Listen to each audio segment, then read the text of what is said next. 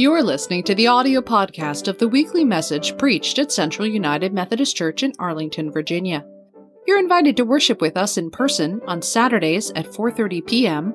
or virtually through Zoom or Facebook on Sundays at 10:30 a.m. Visit us at www.cumcballston.org. There you can learn more about our congregation and how we worship God, serve others, and embrace all. Our scripture lesson today is from Genesis chapter 1 through chapter 2, verse 3.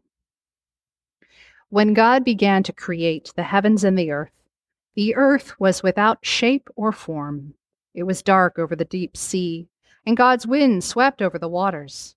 God said, "Let there be light," and so light appeared. God saw how good the light was.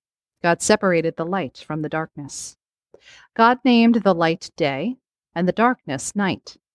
There was evening, and there was morning the first day. God said, "Let there be a dome in the middle of the waters to separate the waters from each other." God made the dome and separated the waters under the dome from the waters above the dome, and it happened in that way. God named the dome Sky. There was evening, and there was morning the second day.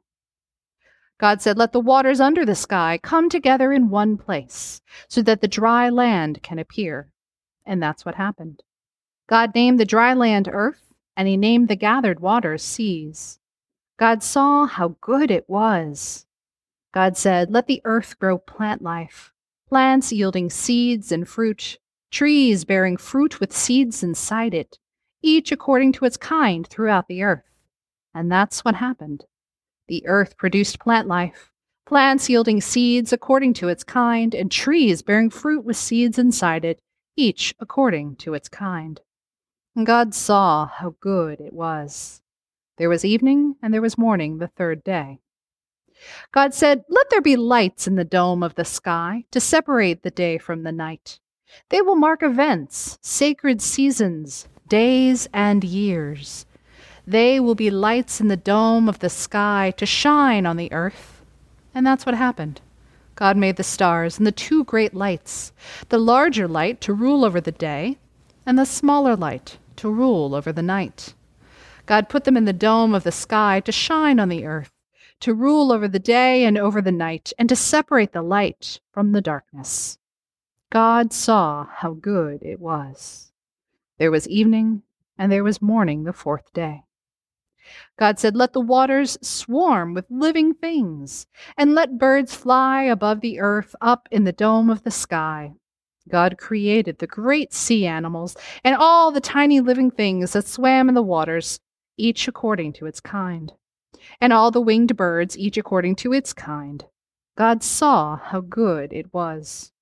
God blessed them. "Be fruitful and multiply. Fill the waters in the sea, and let the birds multiply on the earth." There was evening, and there was morning the fifth day. God said, "Let the earth produce every kind of living thing, livestock, crawling things, and wildlife." And that's what happened. God made every kind of wildlife, every kind of livestock, and every kind of creature that crawls on the ground. God saw how good it was. Then God said, "Let us make humanity in our image, to resemble us, so that they may take charge of the fish of the sea, the birds in the air, the livestock, all the earth, and all the crawling things on earth." God created humanity in God's own image.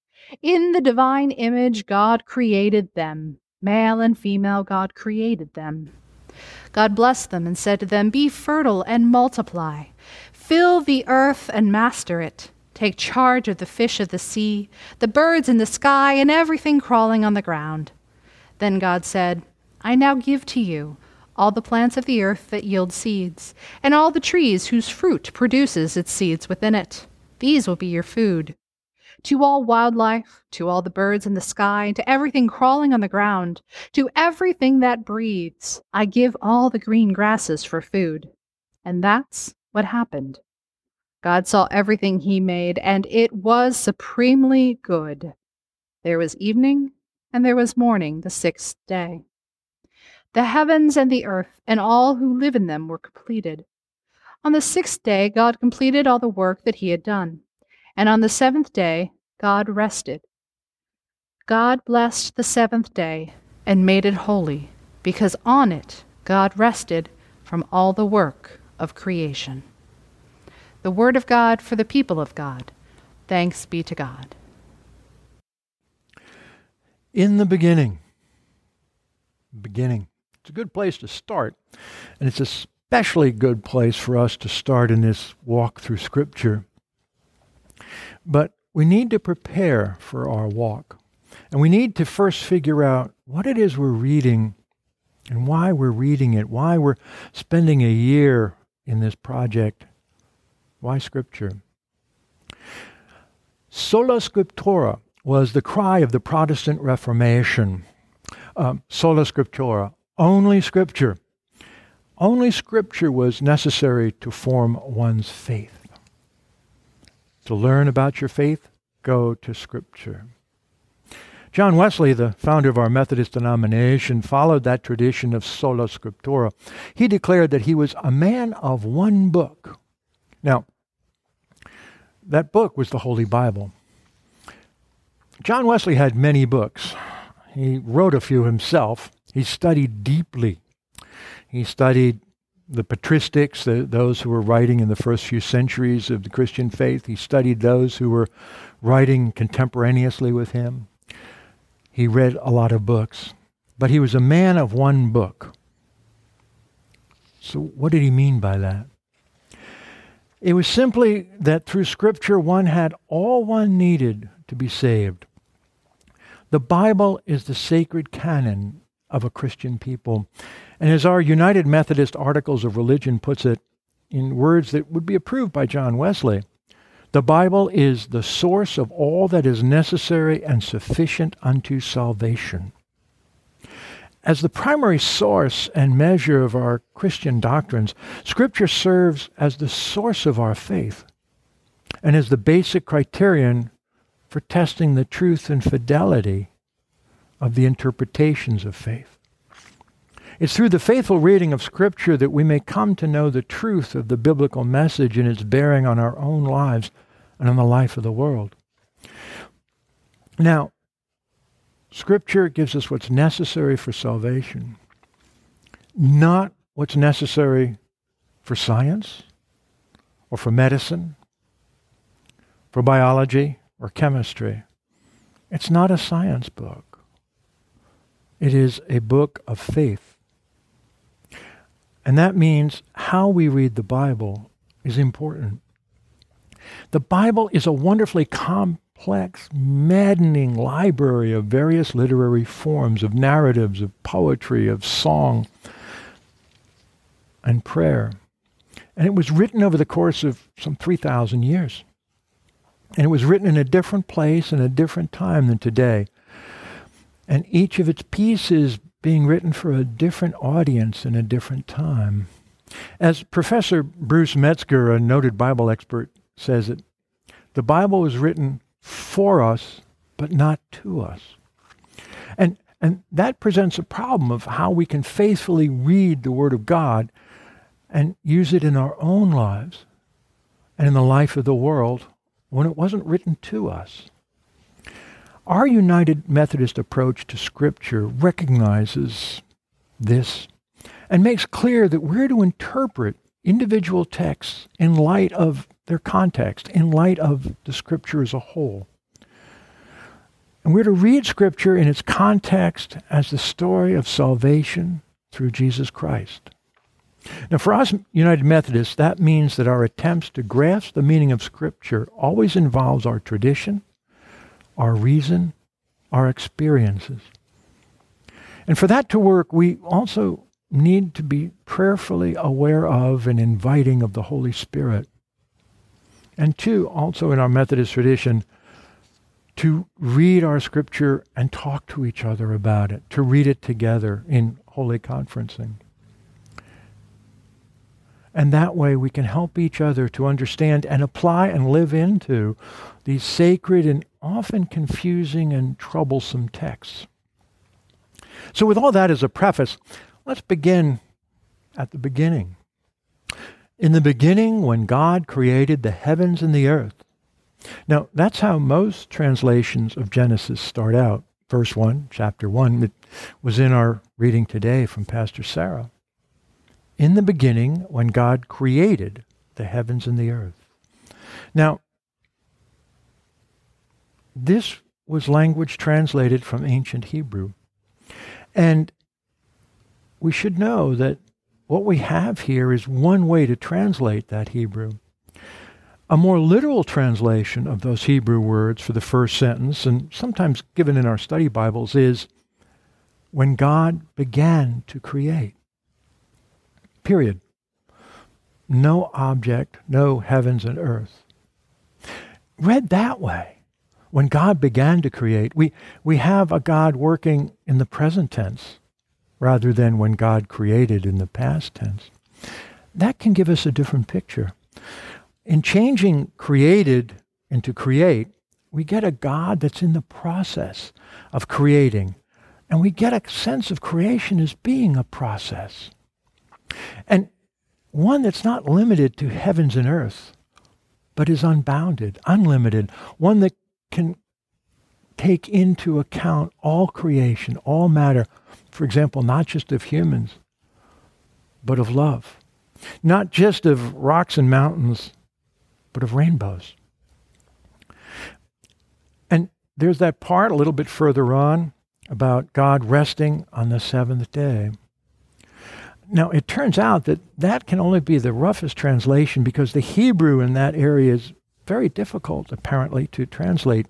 I don't read it myself, so I rely on the experts, and this from the Jewish scholars, that they read this as rather God ceased all his work that God created to do.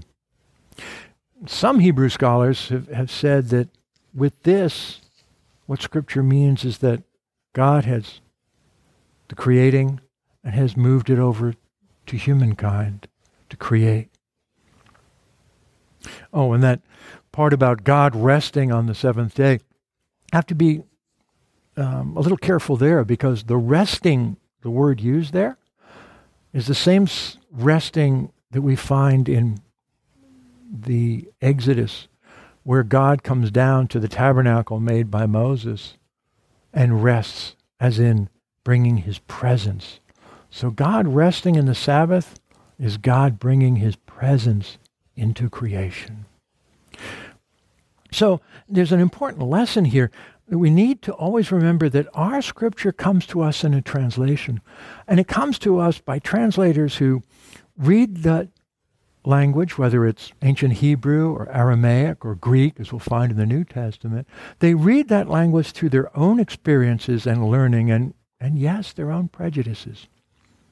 We need to be open to these alternative readings. Now, it doesn't necessarily make one reading or interpretation or translation wrong and another one better or right, but rather it can open us up to other ways of seeing the deepness and richness of Scripture and our experiences with Scripture. Let's continue in this Genesis. Move a little bit beyond today's Scripture, what Pastor Sarah has read for us. I want to pick up the story right after that verses 1 to chapter 2, verse 4. And I'll use also the Common English Bible translation that Pastor Sarah used. And we move now into the next section. Before any wild plants appeared on the earth, and before any field crops grew, because the Lord God hadn't yet sent rain on the earth, and there was still no human being to farm the fertile land, though a stream rose from the earth and watered all of the fertile land. The Lord formed the human from the topsoil of the fertile land, and blew life's breath into his nostrils. The human came to life. The Lord God planted a garden in Eden in the east, and put there the human he had formed. In the fertile land the Lord God grew every beautiful tree with edible fruit, and also he grew the tree of life in the middle of the garden, and the tree of knowledge of good and evil.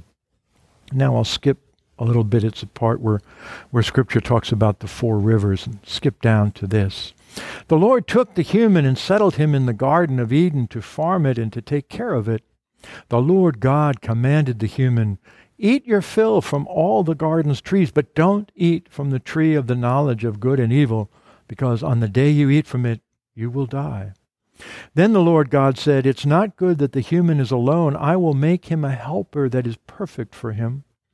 So the Lord God formed from the fertile land all the wild animals and all the birds in the sky and brought them to the human to see what he would name them. The human gave each living being its name. The human named all the livestock, all the birds in the sky, and all the wild animals. But a helper perfect for him was nowhere to be found. So the Lord God put the human into a deep and heavy sleep, and took one of his ribs and closed up the flesh over it. With the rib taken from the human, the Lord God fashioned a woman and brought her to the human being. The human said, "This one finally is bone of my bones and flesh of my flesh. She will be called woman, because from a man she was taken." Now there's no way around it. But what we just heard, most of chapter 2 of Genesis, is a completely different creation story than we heard in chapter 1. Here, the human comes very early in the beginning of the creation, before the trees and plants and animals. And in the first creation story, the human comes last. Now, does this mean the Bible's wrong or in error? No. Did the ancient scribes screw up here? Do we need some convoluted interpretations to try to mesh these two together into one coherent story? Or do we just ignore those contradictions? No, we don't have to do any of that, nor should we. We should not ignore what seem to be contradictions. The basic question to ask here in this is, why do we have two different creation stories? Why is it important for our scripture to have two different ways of telling what we're doing here? We begin by asking, what does this passage tell us that's different from the first creation story?